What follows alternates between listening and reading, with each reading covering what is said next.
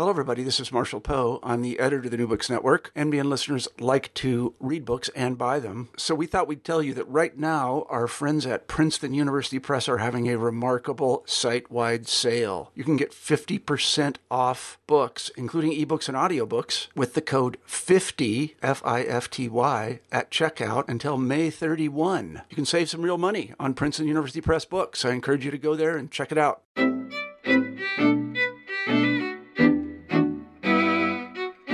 Welcome back to the Jewish Studies channel on the New Books Network. I'm your host, Moses Lappin, and today I'm joined by Professor Ada Rappaport-Albert to discuss two of her recent books. The first, Hasidic Studies, Essays in History and Gender, published by Lippmann Library of Jewish Civilization in 2018, and the second is Women and the Messianic Heresy of Shabtai Tzvi, 1666 to 1816, also published by Lippmann in 2011. Professor Rappaport-Albert is Professor Emerita of Hebrew and Jewish Studies at University College London. She has written prolifically about the social and cultural history of Hasidism and has been a trailblazer in gender history and method as well. Our first topic of conversation today, Hasidic Studies, Essays in History and Gender, is a collection of her essays over the span of 40 years that challenges many of the received doctrines about the history of Hasidism, its origins, the evolving nature of its structure, its leadership, and perhaps most controversially, the role of women in the movement. Today, we will have a chance to look back at her career and better understand her intervention. The second volume under discussion today is her book, Women and the Messianic Heresy of Shabtai Tzvi, originally published in Hebrew. The book is a wonderful study of the life and afterlife of the Messianic movement that arose around Shabtai Tzvi in the 17th and 18th centuries, and the nature of heresy, mysticism, and community in the modern period. Here, women act as a key to the movement as a whole, and in understanding the relationship to normative Judaism. The two books are linked, not only thematically, but by a methodological sophistication and sensitivity as well. Professor Rappaport-Albert presents a perspective deeply embedded in primary sources that shines new light on modern Jewish history, and I'm delighted to have her with us today. Welcome, Ada, to the New Books Network. Thank you. Hello. So I would like to begin with the first book, your collections of essays, and perhaps begin with a general question. What is Hasidism? I think one could say that Hasidism began as a phenomenon and was eventually transformed into a movement. I mean, we often think of it as a movement as if it came into the world as such. But in fact, it was a cluster of charismatic individuals endowed with certain gifts that were recognized by the people around them, who responded by affiliating themselves with them. And these people had a message that spiritualized the experience of religious life for a Jew in a way that was informed by the Kabbalistic tradition, but departed from it in as much as, in contrast to the rather reclusive tendency of most of the Kabbalists at the time, and the esoteric nature of the whole discipline, they functioned in the middle of society. I mean, they were out and about, preaching in the street. We have descriptions of the Baal Shem Tov actually standing effectively in the marketplace and telling parables. And they were attracting people's response. It took another, at least, I would say, 30 years, perhaps more, for the first signs of any kind of institutionalization that resulted in what finally, in the course of the 19th century, became a mass movement. So I would say a movement of spiritual revival would be perhaps the best phrase to capture it. You've begun telling us a little bit about the origins there of the movement.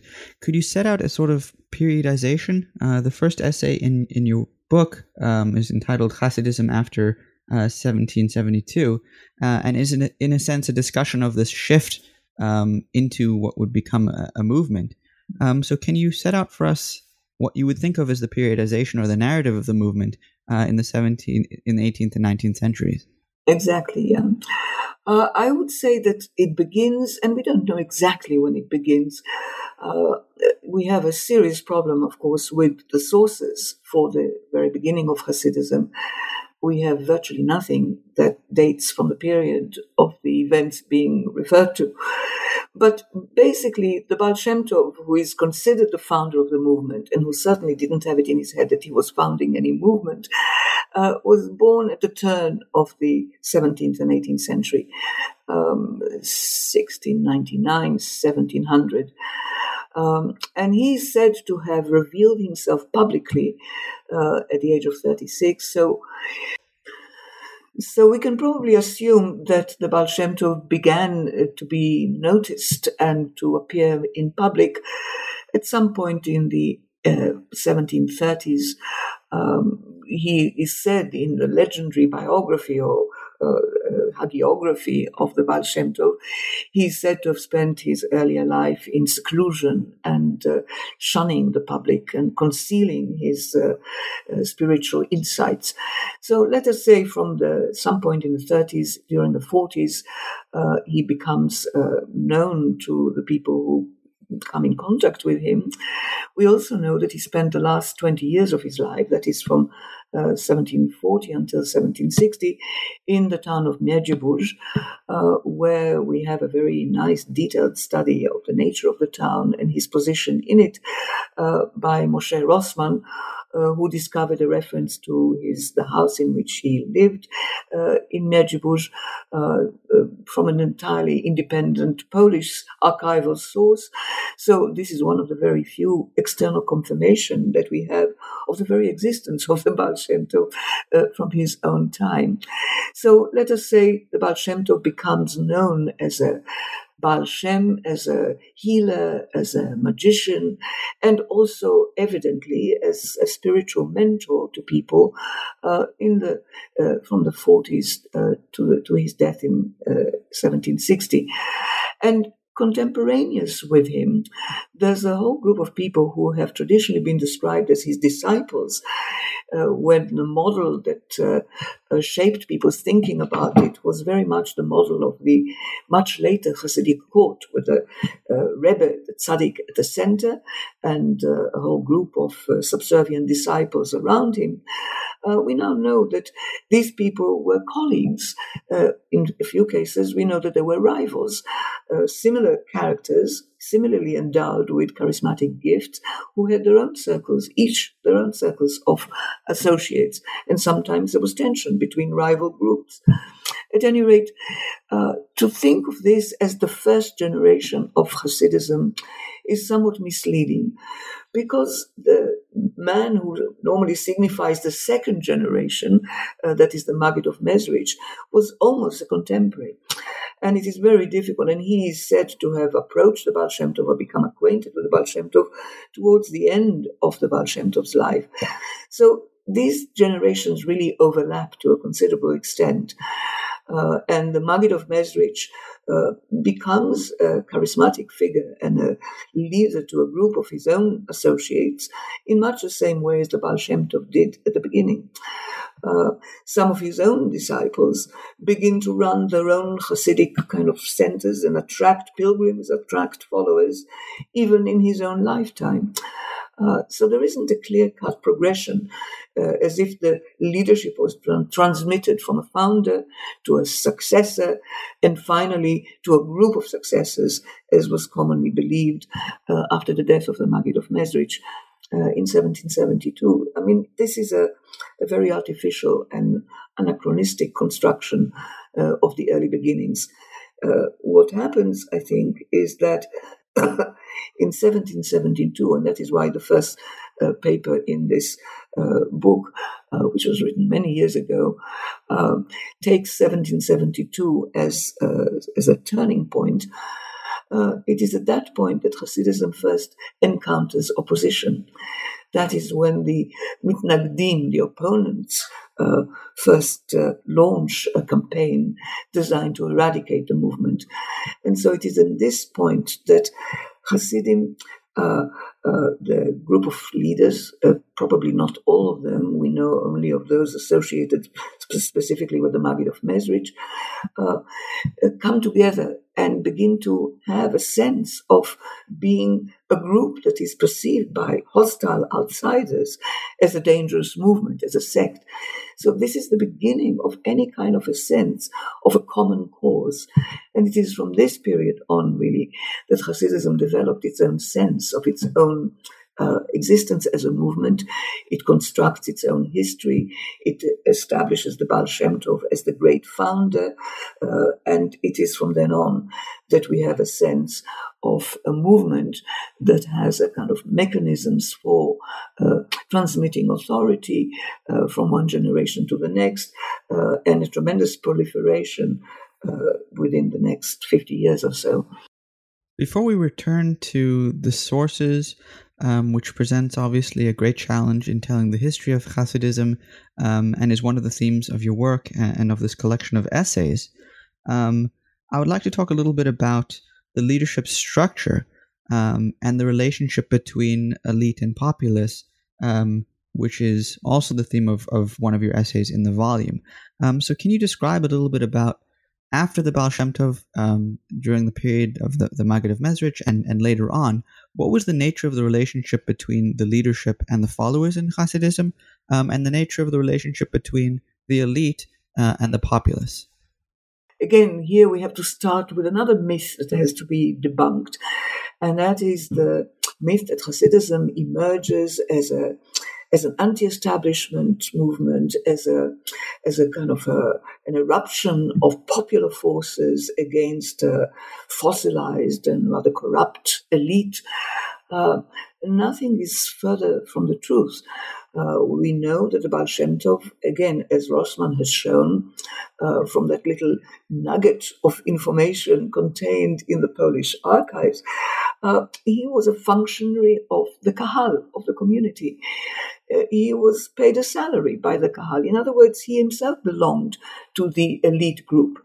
In one of my papers, which was written long before Rossmann's discovery, I argued that the Baal Shem Tov was and this is perhaps unfair in that it is somewhat negative, I don't mean it as a value judgment, but he was a bit of a social climber, if you like, in as much as it is clear from the legends about him, whether they have a kernel of truth in them or not is debatable. But my own sense is that the legendary biography, Shivchei Habesh, actually retains quite a lot of historical information, sometimes incidentally, because that's not its purpose. But we can, I think, work on the assumption that the Baal Shem Tov, as described in it, truly does aspire to be recognized by the elitist circle of pre-Beshtian Hasidic Kabbalists, such as the circle in Brody. For him, that is recognition.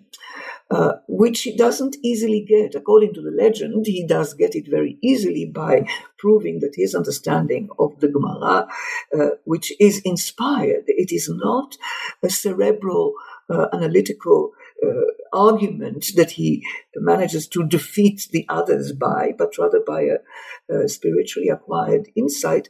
Nevertheless, they all recognize his true stature. But it is clear that that was a model of an elitist group of Kabbalists that the Hasidim and the Baal Shem Tov certainly is close to, but not a natural part of, but nevertheless recognizes as a valid elitist framework.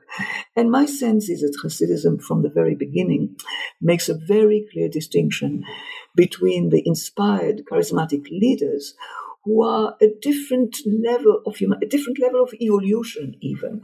They are different from ordinary people. They have certain properties that other people will never have, however hard they would work on it. And the ordinary people whom they offer themselves as intermediaries. In other words, that experience of direct encounter with God, which the charismatic leaders are capable of, can be indirectly shared with ordinary people. And that, after all, is the winning formula. That is the message that attracts people to these Hasidic leaders. They are transported, they are transformed as a result of their contact with the Hasidic leaders, who serve as the intermediaries between this world and the other, between earth and heaven, between their own ordinariness and the supernatural dimension of the leaders, who are able to lead them into a range of spiritual experiences that they would never be able to achieve directly by themselves. So the elitism, I think, is built into it, despite statements that you occasionally do come across that encourage the ordinary person to work as hard as possible on his own spiritual development, on the assumption that they might be able to achieve the same level as the leader. This is a kind of a didactic device, I think, that occasionally appears, as I try to suggest, even in the writings of a Hasidic leader such as Nachman of Braslav, who is one of the most extreme cases of a kind of a unique elitist consciousness of an individual who believes that he's not only a different human being, a different kind of constitution of the human being in relation to all ordinary people, but also to all other Hasidic leaders, and even going back to the historical past, all the great personalities of the Jewish historical past. So he has a very clear sense of his own uniqueness and his own superiority, and nevertheless, occasionally you find statements that would appear to invite the ordinary person to strive hard in order to achieve his own level. But I think the deep structure is very much an elite, a very powerful, spiritually powerful elite, who make themselves available to ordinary people with the invitation to join in the experience at their level. Hasidism is often described as a popular movement or something that's folkish, and open or egalitarian to everybody. So I was wondering if you can describe where you think this misconception arose, and also what then was the role of the Hasidim themselves, the followers of the Tzaddik or Rebbe? Okay. I think the myth begins with a certain strand of the historiography that began from a very hostile posture, I think, in the 19th century, dismissing Hasidism as a vulgar, popular, ignorant, regressive growth within a Judaism which was set on the path of progress. You only have to look at what the great German Jewish historian Gretz had to say about the Baal Shem Tov in a chapter in which he juxtaposes Mendelssohn and the Baal Shem Tov. Mendelssohn representing light, the Baal Shem Tov representing darkness. I mean, there's a certain measure of German Jewish superiority towards Eastern European Jewry as a whole. But Hasidism is really the worst manifestation of that. So there is a certain distaste for Hasidism that tends to color the characterization of the movement as something that only the ignorant masses could come up with.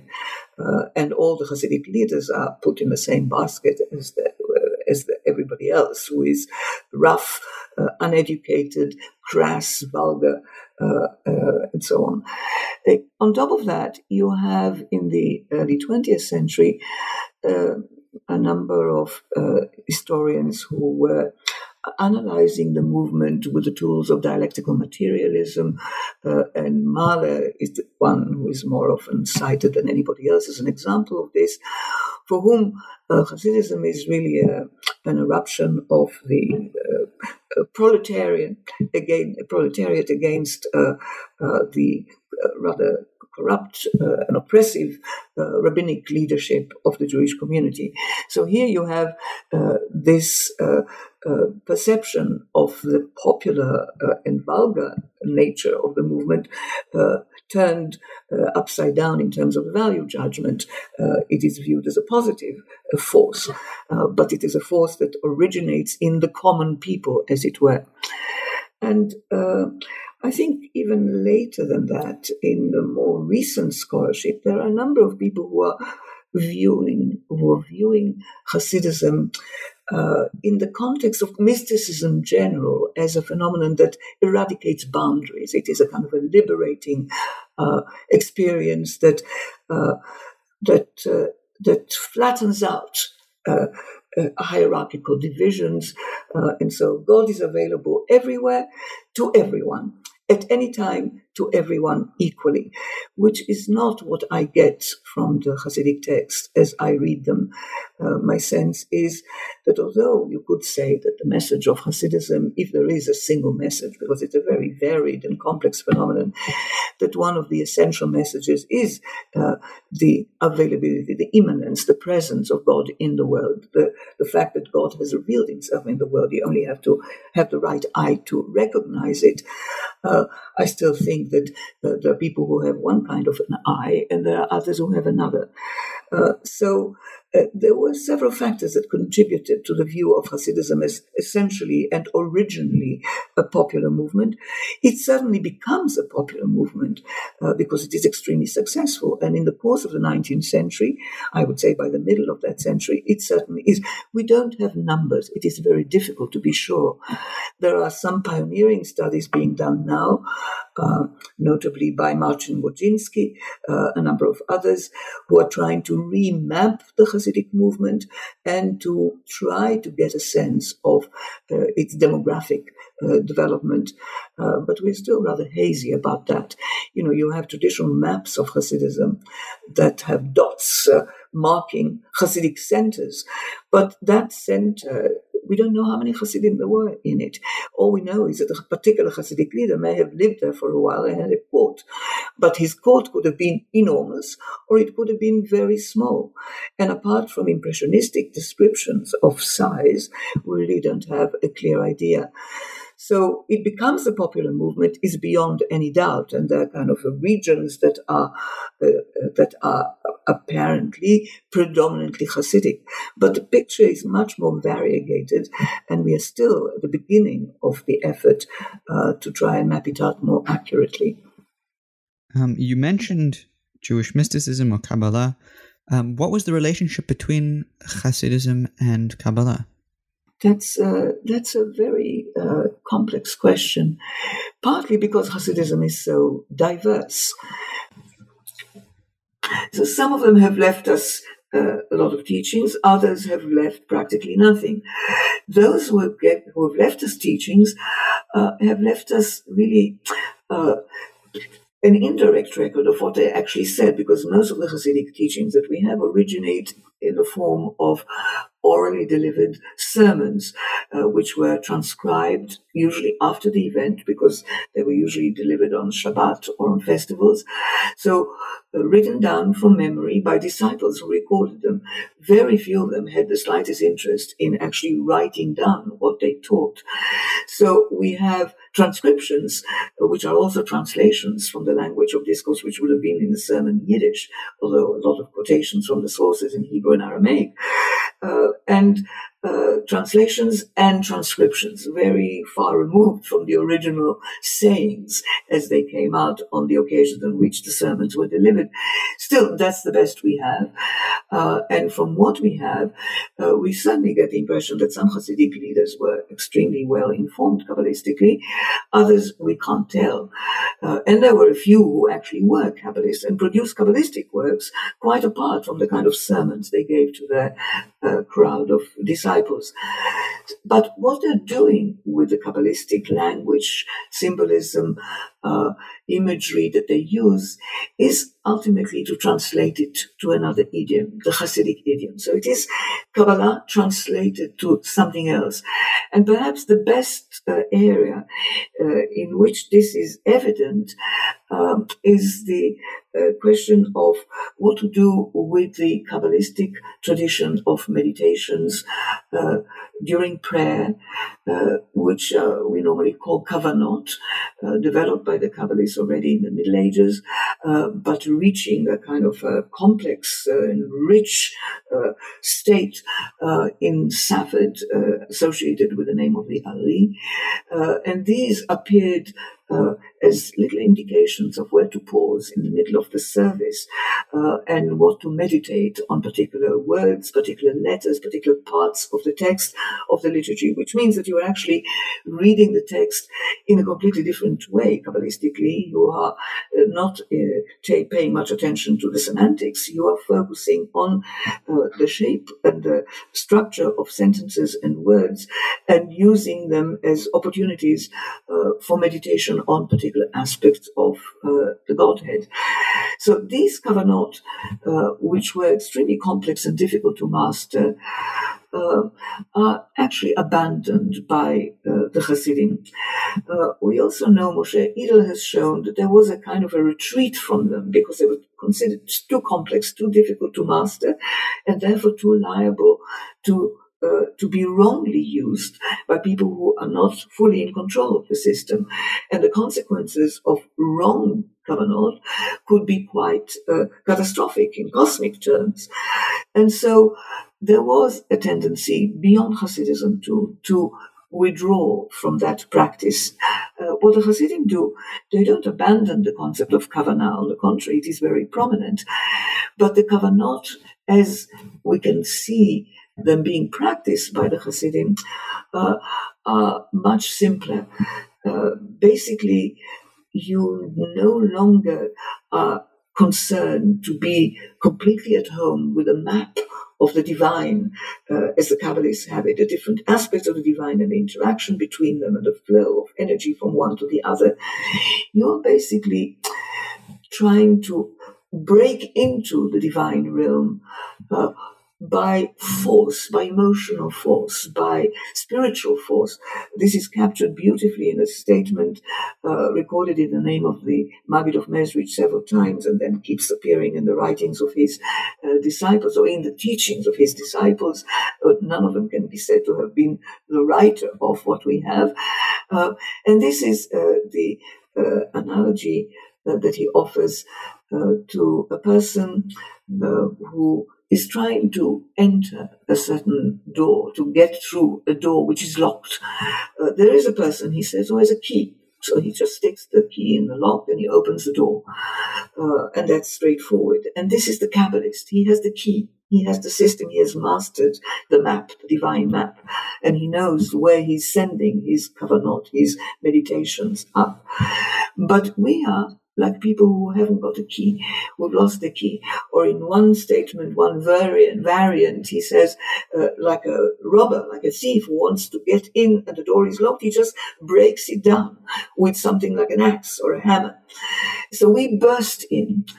We don't bother with the precision of the discipline of the Kabbalistic Lurianic Kabbanot. We just aim our prayer, our intention directly bursting into the divine realm without using the map. So this is a kind of a translation of one type of religious experience to another, which is much more emotionally charged and which relies on a kind of a spiritual force of the individual to achieve what discipline of scholarly mastery would have required of the more traditional Kabbalists. You mentioned before the opposition to Hasidism, and particularly the ways in which this opposition was productive for the development of the movement. Could you briefly describe what the opposition was towards Hasidism, and perhaps the moment that we talked about before was 1772, and the ways in which this sort of opposition afterwards either continued and whether or not it was productive for the movement in the same manner? Okay, I think the opposition certainly gave Hasidism a sense of itself as a phenomenon, as something that unites different individuals who operated in some connection with one another, but certainly not in a coherent way, and certainly not as any movement that has its own agenda, that has its own program and its own mechanisms for implementing it. The opposition made them think, well, they look at us as if we are one group and as if we have got a certain subversive agenda. What can we do about it? And the reaction of the group of Hasidic leaders who we know from one letter by Reb Shneur Zalman of Ladi, the founder of Chabad, we know that they gathered together as soon as it happened in the spring around Pesach time of that year at the court of the Maggid of Mezrich very shortly before he died, in order to take advice, to consult together. We don't know how many of them were there. A group of them were there. We know the names of a few of them. But that is the first initiative I can see of a group of Hasidic leaders who had operated each in their own locality, independently of one another, to come together and devise a strategy together. And their strategy is very much appeasement. They try very hard. They have the highest regard for the focus of the opposition, who is Elijah the Gaon of Vilna, perhaps the highest, the most venerated scholarly rabbinic authority in the whole of the Ashkenazi world at this time. And the reason why the Gaon of Vilna chooses to oppose Hasidism with such vehemence and to try so desperately to eradicate it, I confess ultimately I don't yet understand fully.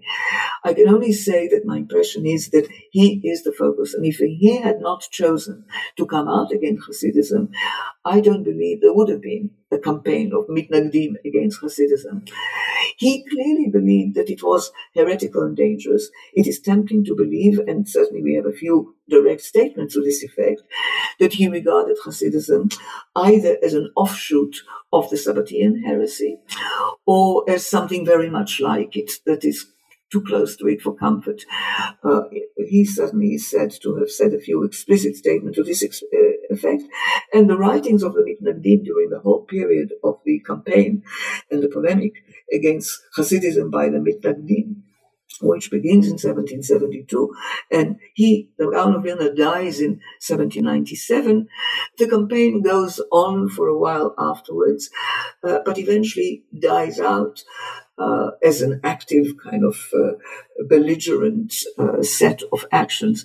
It is a complete failure because even if you compare the different texts of the bans of excommunication, for the lack of a better word, the charamot, that were pronounced on the Hasidim in different localities at the instigation of the headquarters, as it were, of the campaign in Vilna, you can see that they are actually quite uncomfortable with the strictures recommended by Vilna, by the Gaon, and they are much more modified.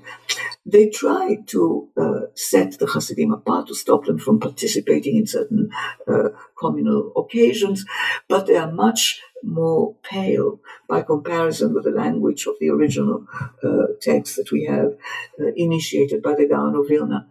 And the fact is that they are not successful. Far from obliterating Hasidism, Hasidism continues to spread, and in fact grows and spreads much more rapidly. And you can see that Hasidism could not be described as a subversive sect.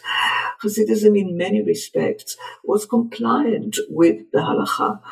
There were a few areas, distinct areas, in which they broke from the halakha, most notoriously the times of prayer, delaying the times of prayer so that shacharit is not achieved until midday at the earliest. The mincha is in the evening, and God knows Arvit goes on until the small hours of the night.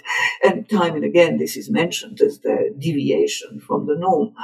But on the whole, they were compliant, and in some respects even stricter than the Mitnagdim were.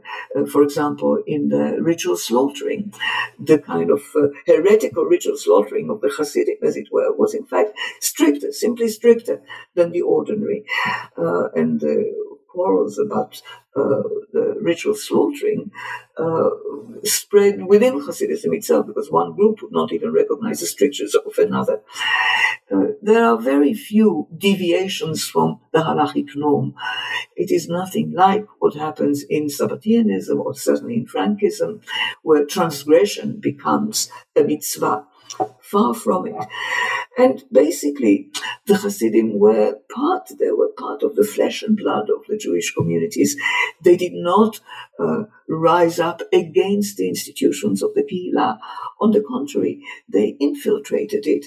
They joined it from within and ultimately managed to achieve a majority and running the community that they kind of conquered. But they never confronted it. They never were out to demolish the corrupt rule of the Kahal. So Hasidism spreads and Mitnagdism fails. And I would add to this that certain historical events during this period actually serve Hasidism very well as a mode of expansion and stop the Mitnagdim from succeeding in effecting the aim of putting an end to it. And that is the complete fragmentation of the whole region during this period. Hasidism emerges, as I argued at the very beginning, in a very non-centralistic way. Different groups of people very loosely affiliated with one another, not yet a coherent movement. And its mode of expansion was further and further decentralized, non-centralistic expansion. So more and more Hasidic groups, each with its own leader, operating independently as leader to his own followers, over larger swathes of territory and over larger numbers of people. Mitnagdism didn't benefit from this political fragmentation of Poland we had during this period, the partitions of Poland. The first partition of Poland happened to coincide with the year 1772, and by the end of the century there's no longer a Poland. Hasidism and Mitnagdism both emerge on a landscape which is politically very fragmented and had not been centralized for quite a long time. Hasidism benefits from this. Mitnagdism suffers from it because the Gaon of Vilna, as we know, did not actually hold an official rabbinic appointment. He was completely an independent scholar, venerated by everyone and by the leadership of his community, but not officially charged with running even his own community, let alone any other community. So when these letters are sent by the Mitnagdim urging other communities to do as they have done, they have no force. They depend entirely on the willingness of local communities to comply. And as I said before, they comply half-heartedly, and some don't comply at all. And they have no authority, no power, because they have no central power. At most, Vilna would be perhaps under the control of the Kahal there. But each Kahal was independent and could do what they wanted.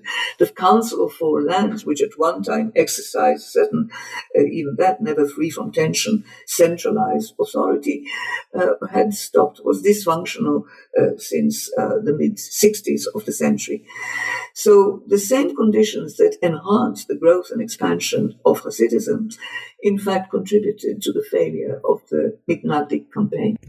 Let's turn for a moment to the sources you use. As I mentioned before, one of the great innovations of your work is the ways in which you reframe sources that were well known, and particularly around your discussion of hagiography and the use of sort of veneration or biographies that seem to be not good historical sources. And additionally, you mentioned also about the teachings that were recorded and written down by students. So in your writing about Hasidism, what sorts of sources did you use? What sorts of challenges did you face in using those sources? Well, the challenge of dealing with the teachings is a challenge that we are stuck with because we cannot go back. We don't have recordings.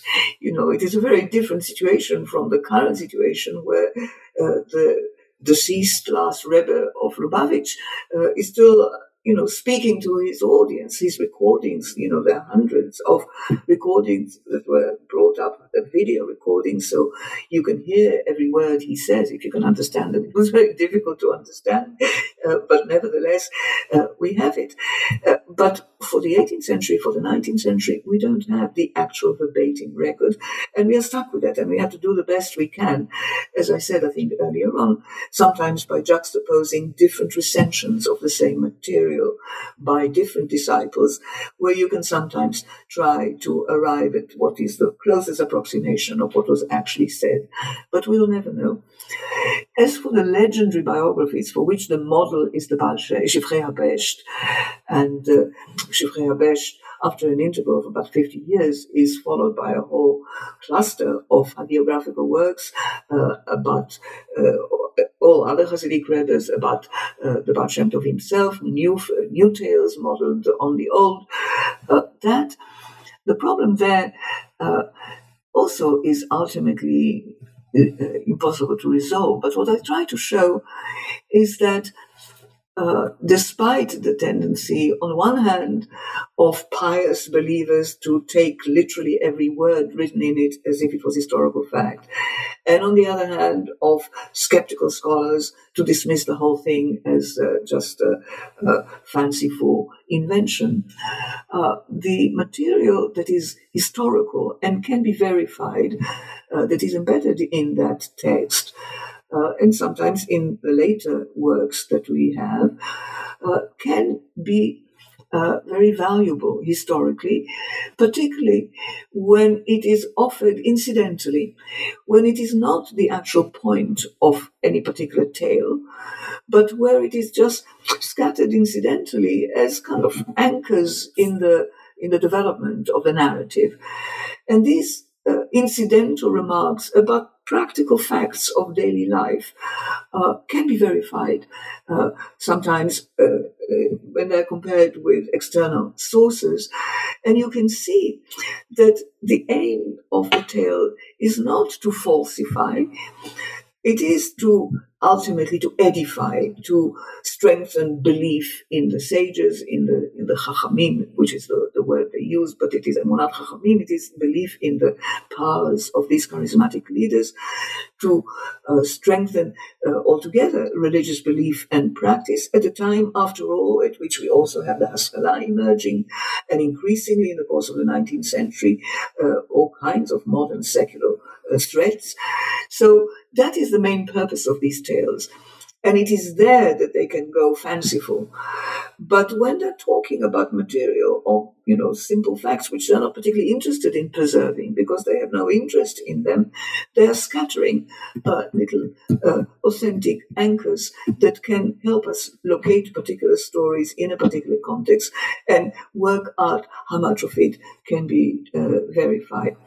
And I contrasted this with the kind of project of writing the history of Hasidism that emerges from within Hasidism, which presents itself as a modern historiographical project by adopting some of the mannerisms of scholarship, namely recognizing that whereas at the time when Shifrei HaBesht first came into being, first as a manuscript assembled by an editor, probably at some point in the 1790s, based on oral tales that were circulating amongst the Hasidim themselves, and eventually when it is published in 1814, at that time it is clear that historiography is not something of any interest.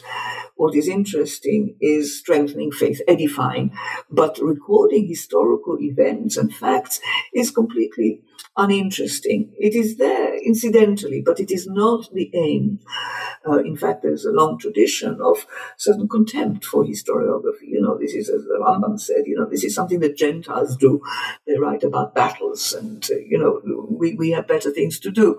I mean, this is a very crude presentation of that position, and there's a lot of historical material that is written into other genres.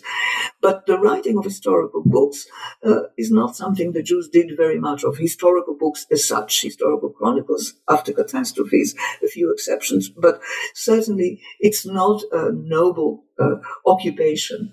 And in fact, the editor and the publisher, both the publisher and the editor of Shifrei HaBesht, apologize for appearing to be writing a historical book, which has little value, and stressing that in fact their purpose in writing these historical narratives is to strengthen faith.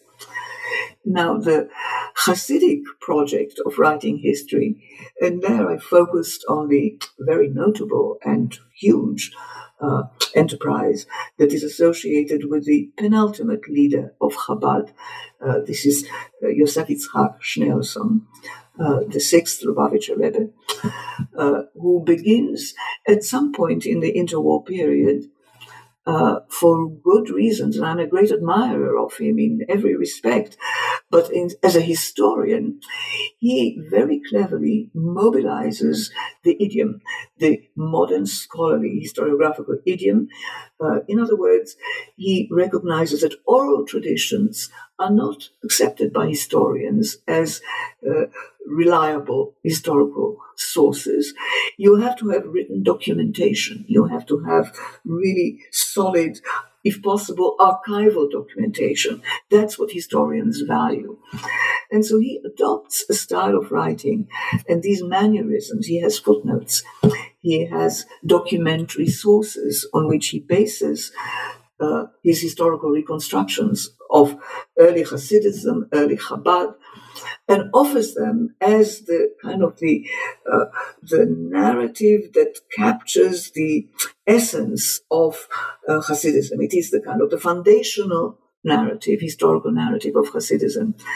And I was able to show that this is based on recognition in the value of documentation that finds the collection of what we now know is mostly forgeries, produced possibly for the same motive at the turn of the 19th and 20th century, most likely just before the First World War, a collection of documents that was discovered in mysterious circumstances in the East Ukrainian town of Kherson, just lying in the street, in the gutter.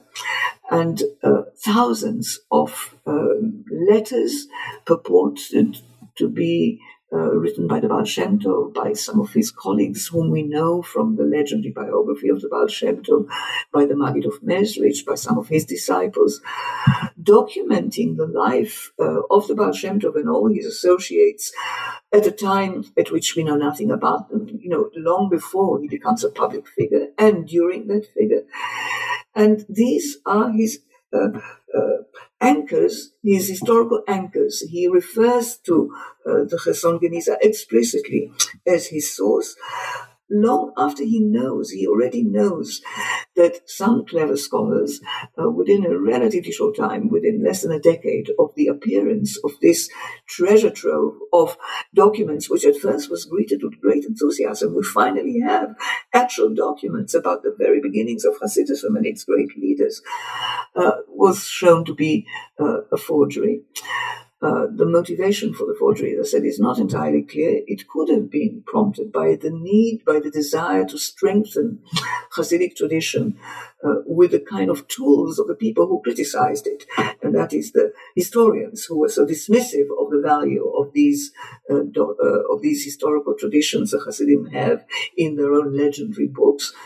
But it could have just been the desire to make money, because by that time, such a discovery had a value on the book market, and a lot of people were selling what they could. The collection was divided, fragmented. Bits of it were sold in different markets. A very large collection of it was actually bought for the Lubavitch court, for the predecessor of the sixth and more, for the fifth, for his father, Shalom Dovber, who apparently, according to his son, insisted that they were authentic, even after it was discovered when fragment corners of some of the pages on which these letters appeared were sent to a laboratory test somewhere in Switzerland, and the test revealed that the paper on which these letters were written could not have been produced before the middle of the 19th century. So that was embarrassing, but certainly the Chabad court continued to endorse them as authentic, but said simply that the letters that were found were just copies of the originals, but there's no question that they are authentic. And that remains the position of Chabad to this day, even though some people within Chabad, the late Yoshua Moonshine, for example, and some others, I think know perfectly well that these are not authentic, but they are kind of committed to it by the endorsement that was repeated time and again by the sixth Rebbe, Yosef Yitzchak Schneerson, for whom it was very important. It was a very important tool in his attempt to reclaim Hasidic history, to take it out of the hands of the secular historians, and to really fight their assertions with their own tools.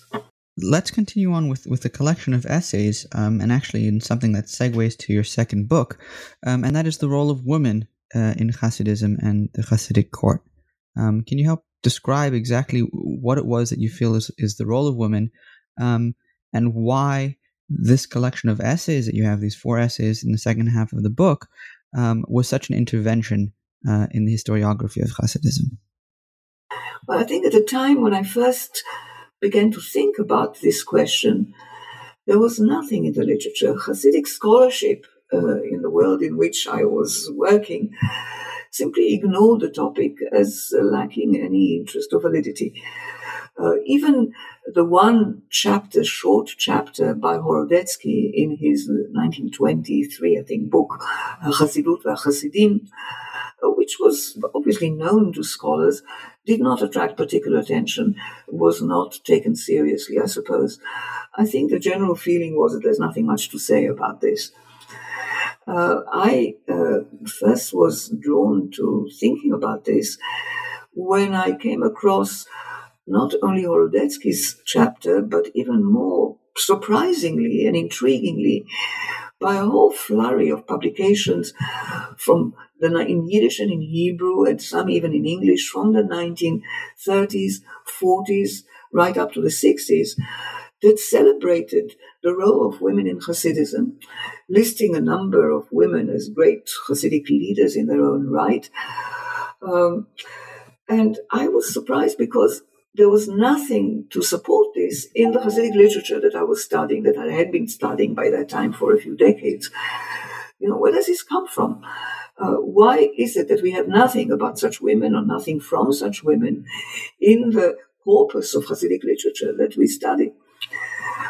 So I look back, I was able to see very soon that, first of all, Horodetsky's chapter in the book was based on a little article he published in Russian, in the Russian Scholarly Journal in 1909.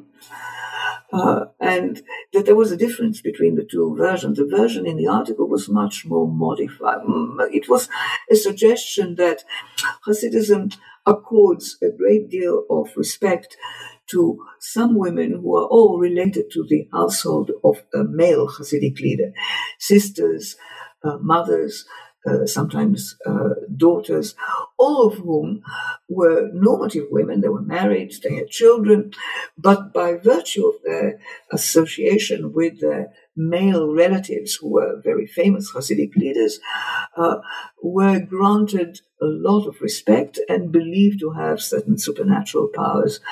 And Horodetsky says that he collected his information about these women from old people in the Ukraine, in the region in which he himself was brought up, and he was brought up in a Hasidic milieu of the Chernobyl dynasty, and was I treat Horodetsky basically as a source more than as a history. He was recording things that he heard, things that he knew, and he says he heard old people who still remembered some of these women.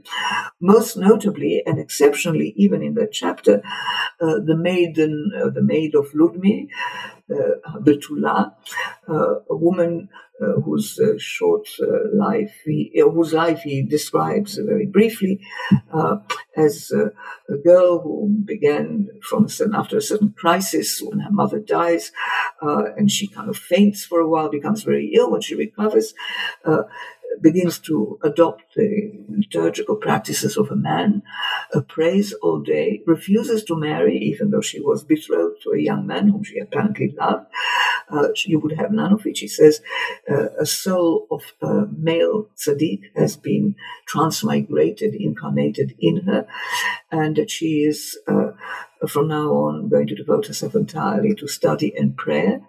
And soon enough, people begin to flock to her and regard her as a Hasidic leader in her own right. Horodetzky describes this as unique. And eventually she's forced to marry on the advice of Reb Mordechai of Chernobyl, who is brought into the case because the kind of local leadership is embarrassed by this phenomenon of a woman leader. She's forced to marry, but she refuses to consummate the marriage. She's forced to marry again, refuses to consummate it. Apparently, the magic is dispelled once she's married and her following abandons her, and she ends her life in the Holy Land and dies there apparently in complete anonymity. There's nothing about what happened to her in Eretz Israel. The story is developed and fleshed out in the chapter that Horodetzky wrote more than 20 years later, when he, by that time, as I tried to show, he had been exposed both to Zionism, which has in it a very clear feminist strand, egalitarian feminist strand, more in theory than in practice, but nevertheless there very much. And he has also been exposed to Jewish feminism, the beginning of Jewish feminism in Berlin, because Horodetzky left his Ukraine birthplace, traveled and studied in Europe, in Switzerland, he was in Berlin. He is exposed to new strands of thought that embrace a form of feminism, egalitarian feminism, and projects that into his treatment of the same topic in the chapter in the book in a way which was completely lacking in the original article in Russian. And it is clear that he was one of those Jewish Zionist thinkers who believed, and he's not alone, that Hasidism can offer a viable model for the rebirth of the Jewish people on its land, viable because it is authentically Jewish, it came from within, as opposed to various other ideologies that come entirely from outside. And so for him, Hasidism with its feminism becomes a very important agenda. And that is what is very present in his treatment of the subject.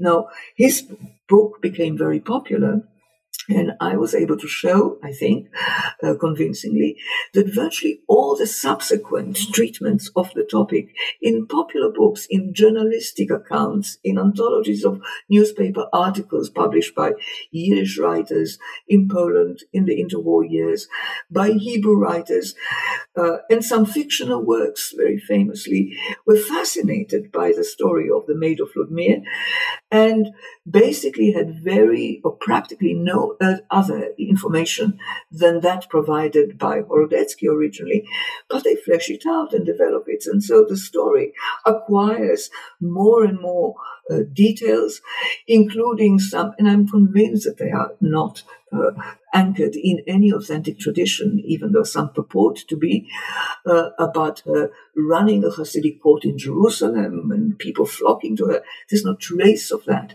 in the Jewish press of those years. One would have expected, particularly the journals that were active in Eretz Israel at the time, Chabad, not a word about this anywhere. No marking of her date of death, or if she had been a public figure in Jerusalem at the time, we surely would have found something about it. It's such a striking phenomenon. I really believe that she died in anonymity. She does appear to feature as a real historical figure, and I have no doubt that she did attract a following for a while until it was suppressed or quashed by the local male leadership under whatever circumstances, through her marriage or not. But there are two references to a woman that sounds very much like her by name, by place of origin, Ludmir in Berlin, who features in the list of the widows of Jerusalem in the 1860s and 1870s that appear in the censuses that Montefiore commissioned of the Jewish population of Eretz Israel. And I discovered it thanks to a graduate student, an American graduate student who stumbled on it and drew my attention to it. And more or less at the same time, the author of the beautifully written book, The Maiden of Ludmir, Nathaniel, sorry, this is old age senility, please don't include it. Nathaniel Deutsch, sorry.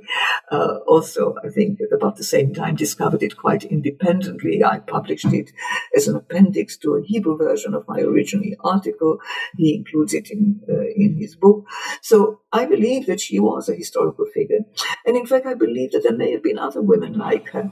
But to me, the significant fact is that the Hasidic movement chooses to pass over this incomplete silence. And I refer to it as a thundering silence, because if it was something that Hasidism was capable of assimilating, the phenomenon of female Hasidic leader, we would have heard something about it. But they choose to completely pass over it in silence. They don't have the conceptual tools to integrate it into their worldview. And it is only in the 20th century, and more so as feminism, Jewish feminism and Orthodox feminism take force, that this becomes a very popular topic. And it features in all kinds of apologetic accounts about the prominence of women in the Jewish tradition. You know, it's not true that this is a patriarchal system. It is not true that it is misogynistic. Look, it also has these Jewish women leaders admired by all. Now, when I first wrote this article, I think it started slowly, but it did start a whole new debate about the topic. And a number of people responded to what I said by modifying the picture somewhat, by stressing a feature that I did not conceal. I also addressed it, but giving it much more information and strength, that even though it is true that a type of female leader, such as the Maid of Ludmir, namely a woman who chooses celibacy, which is anathema to rabbinic tradition. There's no particular spiritual value to being a virgin. A virgin is just an unfortunate, incomplete woman. You know, if she doesn't manage to marry and procreate, she has not fully matured, as it were. It is a tragedy, but it is not a religious value for a woman in herself. It is occasionally for a man, but certainly not for a woman. These women certainly were not a legitimate model, but the other model of the married mother who is related by close family ties to a major male Hasidic figure was indeed treated with tremendous respect and credited with the power to perform supernatural things. Her blessings were sought, rather like the blessings of male tzaddikim. People submitted tzedlach for her. She offered a pidyon, a ransom. She offered to mediate on their behalf in much the same way as the male tzaddikim. So they're never, these women, tzaddikim, referred to as tzaddikim in their own right. They're never treated as such, but they come as close to it as a woman can. And so I modified somewhat my categorical assertions about the fact that women were totally excluded from the spiritual life of the Hasidic court, although I still do believe that effectively they were, because ultimately women are not present when the Rebbe delivers his teaching. They're not present at his tish, at his table. At the very beginning, I argued, Hasidism offers an alternative to a family life where there are women and children, because the Hasidim, the pattern of affiliating with Hasidism, consisted of leaving home for extended periods, sometimes months, usually at the times when the presence of a man was most necessary in the household, during the festivals, during Shabbat.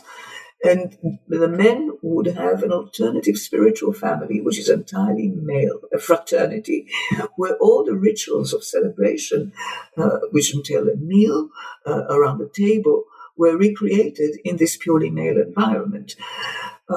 And to a certain extent, this is still true. And I have some evidence of more recent Hasidic courts where women are not part of the Seder celebration. They celebrate the Seder separately in their own room. They're not part of the family celebration. They're ultimately displaced by the female presence of the divine at the table of the male participants.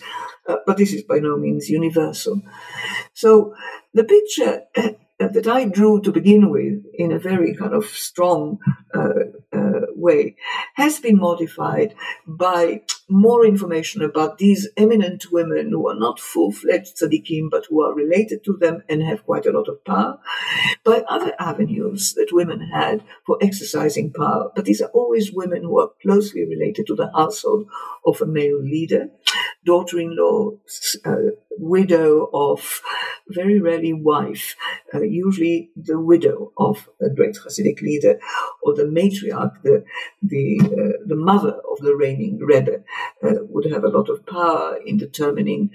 Nehemiah Poland has shown how much power they had in deciding on the succession, which son would be the successor of a particular Rebbe at a particular court. So more and more people have also highlighted the prominence of women in the tales. The fact that they are even mentioned, and this is natural because the tales are describing daily life and women are present in daily life, but the women are often credited with virtues. They're never the virtues of a Rebbe, but they're the traditional women virtues of being charitable, being generous, being pious.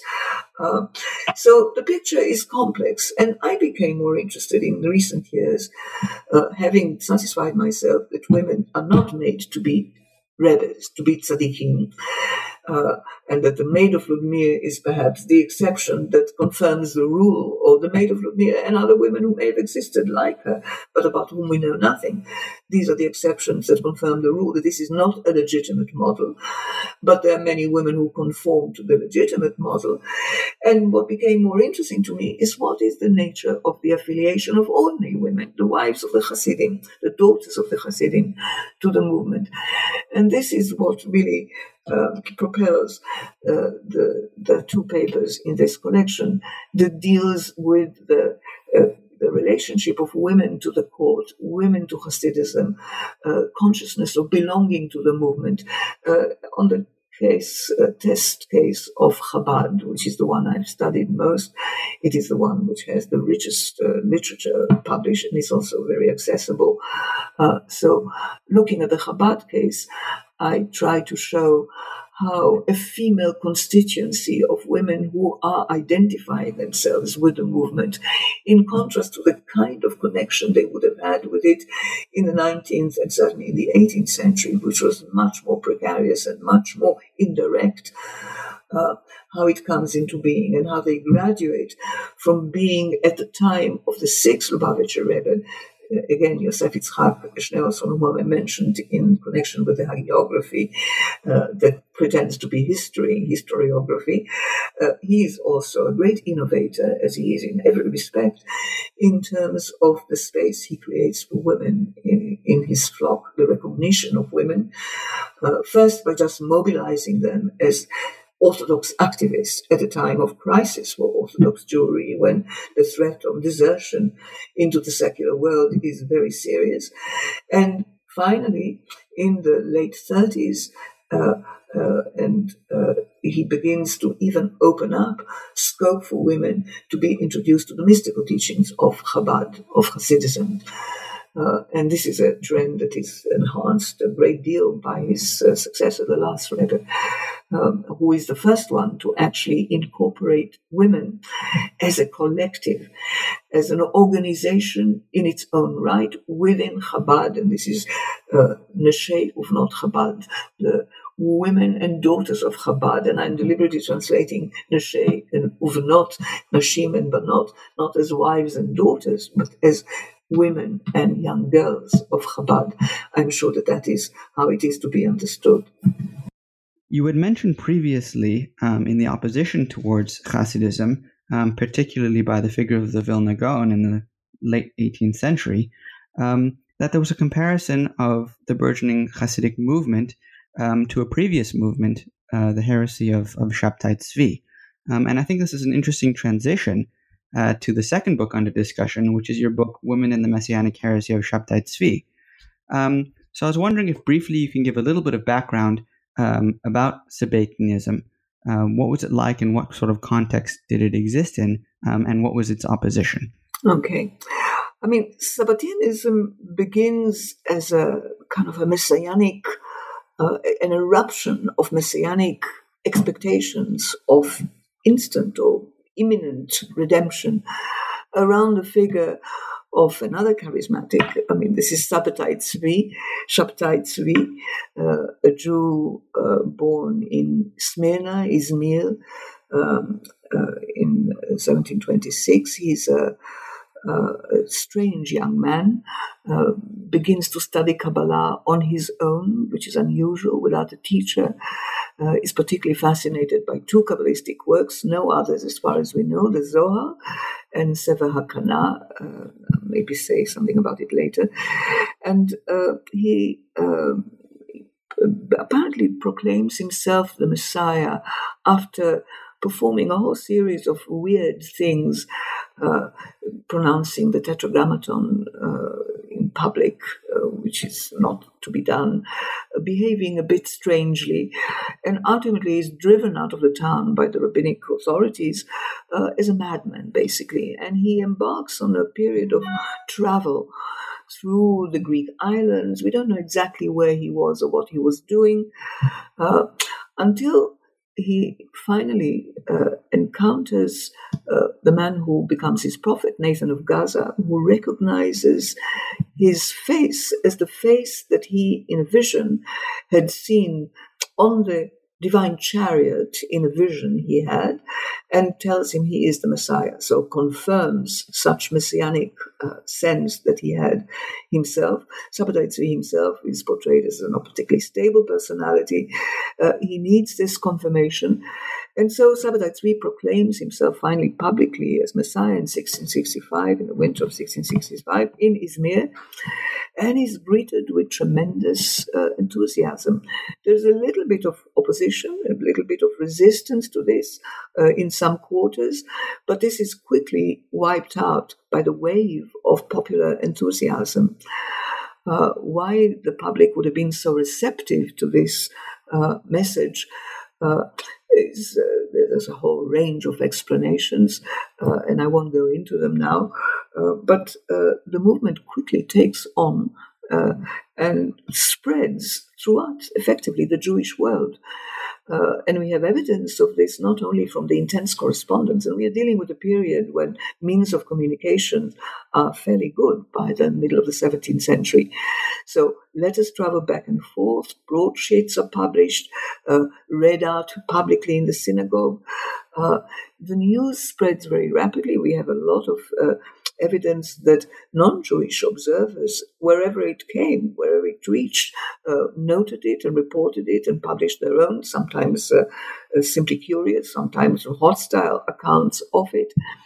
And Shabtai Tzvi emerges as the messianic figure in an environment to begin with, which is predominantly Sephardi in practice, even though it is really an old Byzantine. He himself is an old Byzantine Jew, a Roman Yot. But there are many, many, many ex-Marano Jews, conversos, who have returned to Judaism during the whole of the 16th and first half of the 17th century, moving into and within the Ottoman Empire, settling his own town of Izmir, which is a port town, has a very diverse population of Jews from all over the place. It is a society that is much less confined by solid tradition. It is a society that had undergone several traumas and is experiencing a great deal of migration during this period, so perhaps is more receptive to new messages and new practices. At any rate, Shabtai Tzvi, supported by the prophecies of Nathan of Gaza, who is a tremendously effective propagandist for him, acquires an international reputation, But at the end of a year in 1666, he is arrested by the Ottoman authorities, suspected of subversion because there's too much upheaval going on in the Jewish population. And apparently this is looking like it might be politically dangerous. And he is eventually forcibly converted within that period of his incarceration, converts to Islam. And you would think that this might put an end to the whole upheaval and enthusiasm, but not so. Although some people abandon their faith and realize that this is a false Messiah, significant numbers of people, and we don't have precise figures, but it is clear that the movement keeps going.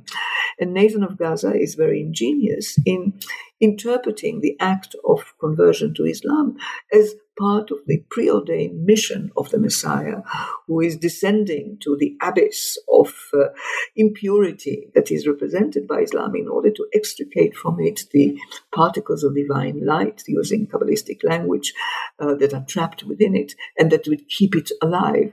And once he completes his task and releases all the divine energy that is entrapped within Islam and sustains it in existence, it would kind of dwindle away, as it were. It will come to an end and the whole world will be redeemed.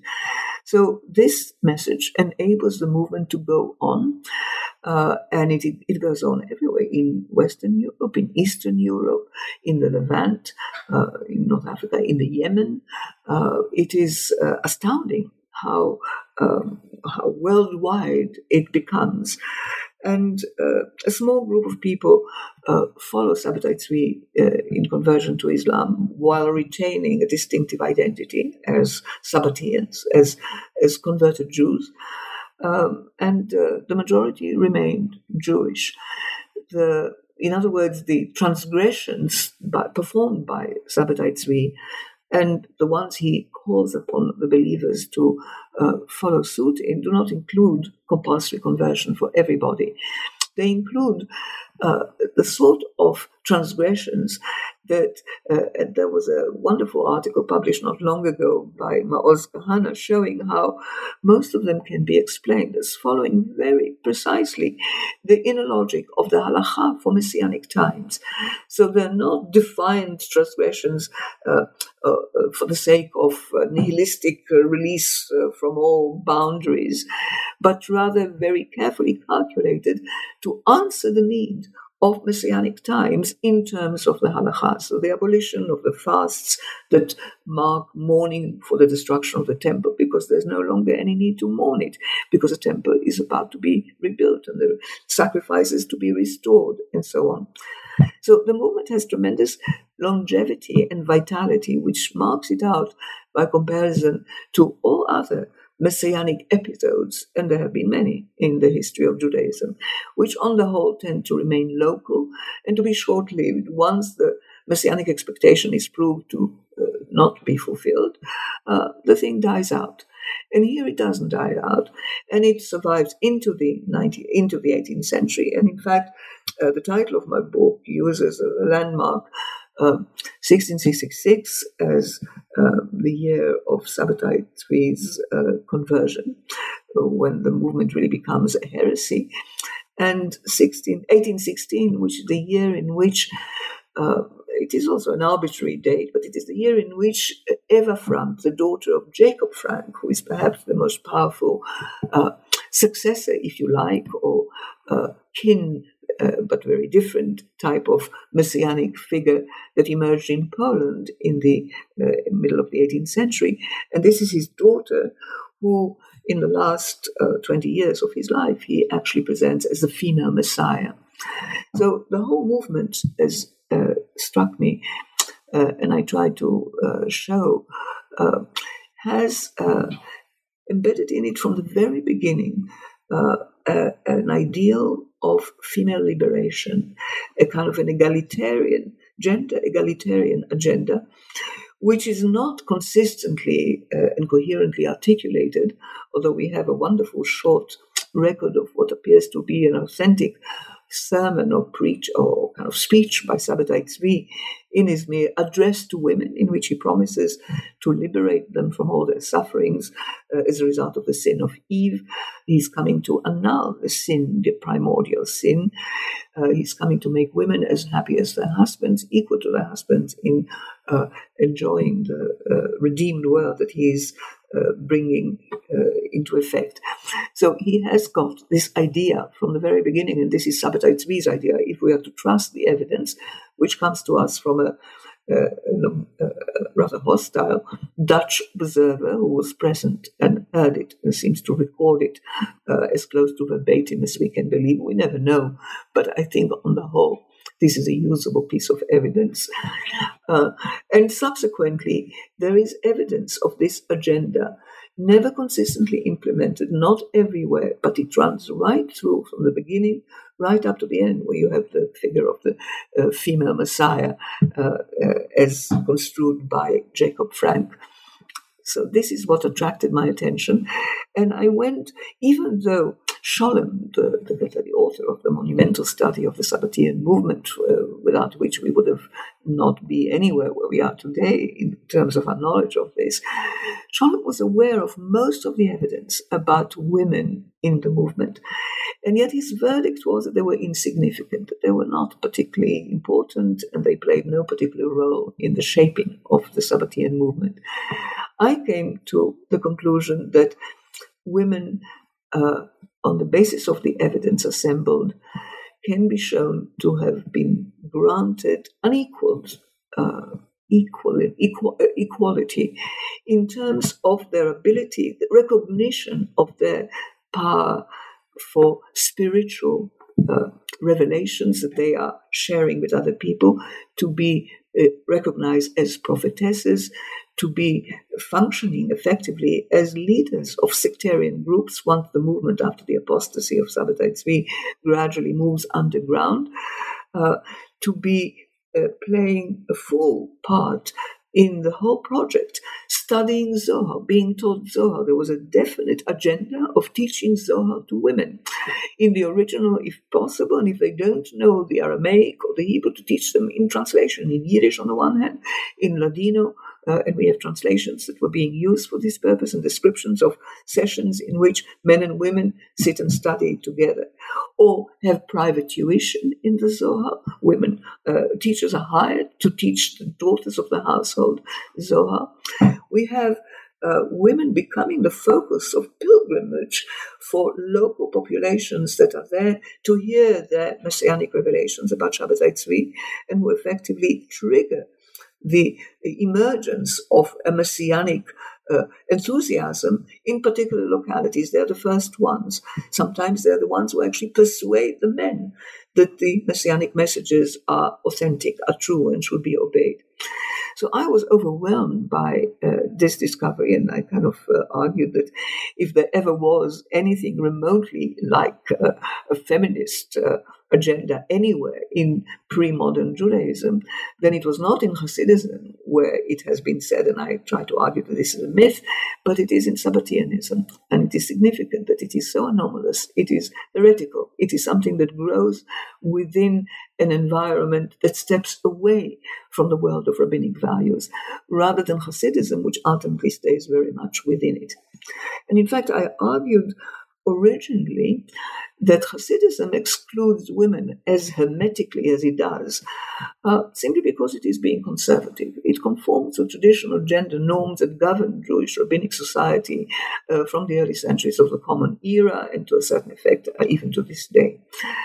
Whereas after I became acquainted with the material in Sabbateanism and came to the conclusion that something very different is happening here, I revised my view and argued that very likely Hasidism was retreating consciously and horrified from what it witnessed in the spread of Sabbateanism, even in Poland, at the same time and in the same regions as Hasidism was emerging, because the prominence of women in Sabbateanism was viewed by rabbinic Judaism, generally by the people around them, above all, as evidence that once you let the women loose, once you have them studying, prophesying, leading communities, you have a complete collapse of the prohibitions on sexual relations. You have an eradication of the gender boundaries that's so deeply embedded in the whole halakha that make it a very clear separation of what is for women, what is for men. But once you knock down these barriers, you have licentious behavior left, right, and center. You have people behaving immorally as it was perceived. This was the one thing that became a hallmark of the Sabbatean heresy. And I think it became that, above all, because of the prominence of women within it, the fact that women are an integral part of the Messianic community in all the different sectarian groups and other manifestations of Sabbateanism that I could see, wherever it happened. It doesn't always take the same form, but it is present there right through, sometimes richly documented, sometimes just alluded to. But I think when you put all this evidence together, there's no doubt that this is the case. To continue with this theme, and in a sense, link the two books under discussion today, could you briefly reflect on the relationship between Sabbateanism and Hasidism? On the surface, both are movements interested in Jewish spiritual renewal in the Eastern European setting, and in your books, you argue in different ways for the centrality of women to both movements. Yes, I mean, this is a question that has been hotly debated.